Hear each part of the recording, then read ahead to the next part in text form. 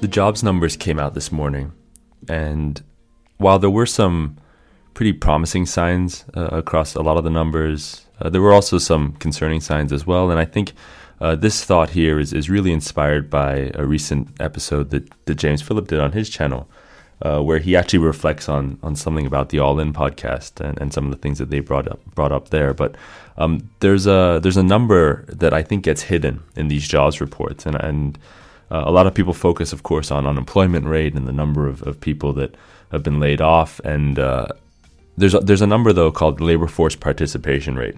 And I think it tells a story that often gets unsaid, and I think speaks to something that's happening in the economy that I think a lot of people feel, but maybe isn't showing up in the numbers just yet. And so, by definition, the labor force participation rate is the number of people who are actively looking for work or are working. And it's the other side of the coin to unemployment rate, which is the number of people out of work. And at the height of the Great Resignation, at the start of the pandemic, one of the things, and we talked about it on our channel here at Daggerfin, that one of the issues that we were trying to solve for was how to get people back into the labor force, because with the stock market at an all-time high right before 2020, and with savings rates the way it was, with the extra stimulus that the government pumped into the system, we were having trouble with the number of open jobs, of course, getting people back into the workforce.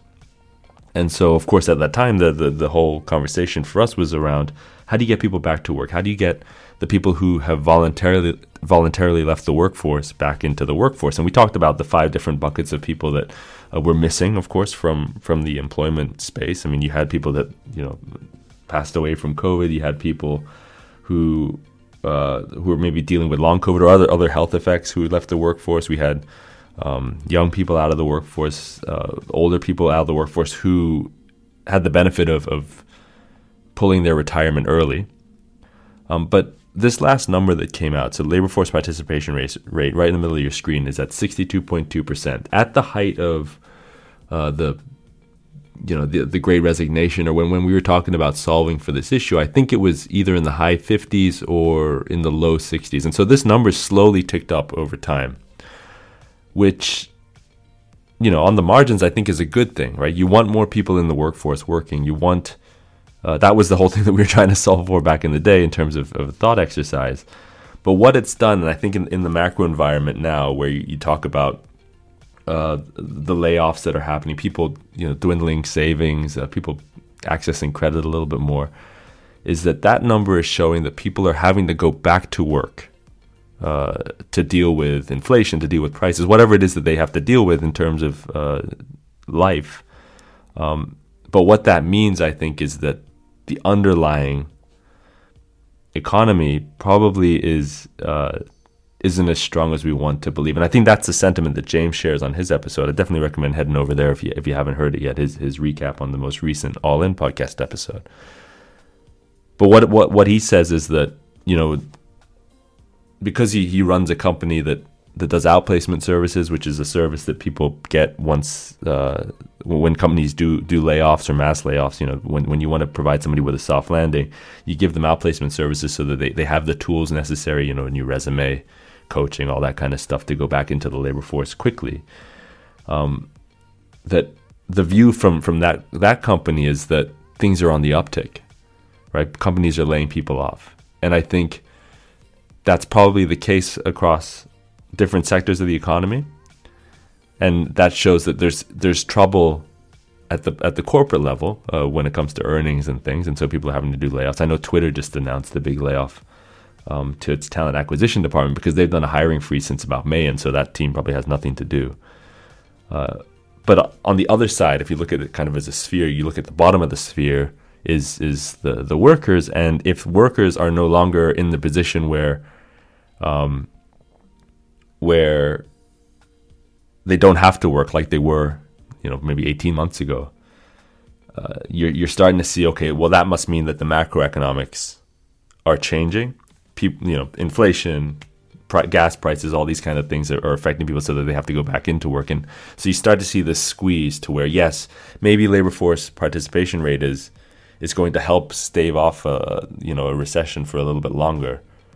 But that can only last so long. And if you get to a place where people's wallets start to look a little bit weak in terms of what they can afford, company earnings are going to fall, and you start to see the squeeze on that ball that we were talking about from the top, which is the companies are not going to be able to hang on to workers as a function of earnings, and then workers who are going to need jobs are going to start to close, and then you're going to see the number of open jobs probably fall quite dramatically. And then I think that's when we start to really see the mainstream media at least talk about a downturn in a real sense, because things aren't showing up in the numbers like they feel. I think that's another thing that James mentions on his episode, is that like feel and real are two different things. What we're seeing in the numbers is that, okay, we've got a couple industries that are doing layoffs, but it's not across the entire spectrum. Anecdotally, I think I spoke to an individual in the recruitment space yesterday, and they were saying that one of their clients is having record profits this year, but they've stalled on. They've decided to freeze hiring plans. So that, of course, doesn't mean layoffs, but that just means that everybody's being a little bit cautious. And if the macroeconomics or at the consumer level, we're seeing people have to go back to work or choose to go back to work because of what their personal finances look like, I think you're starting to see, okay, well, there's that squeezing of the ball, and it's going to be interesting to see if this all plays out the way I think it's going to play out, which is over the next, 6-12 months or so, we're going to see that open jobs numbers fall because people are going to come back into the workforce. I don't know if it's going to fall, dramatically, because there is that 2-to-1 ratio right now, 2-to-1 open jobs to people looking for jobs, but it should fall pretty dramatically, and then we're going to see, okay, where really are we in terms of an economy going forward.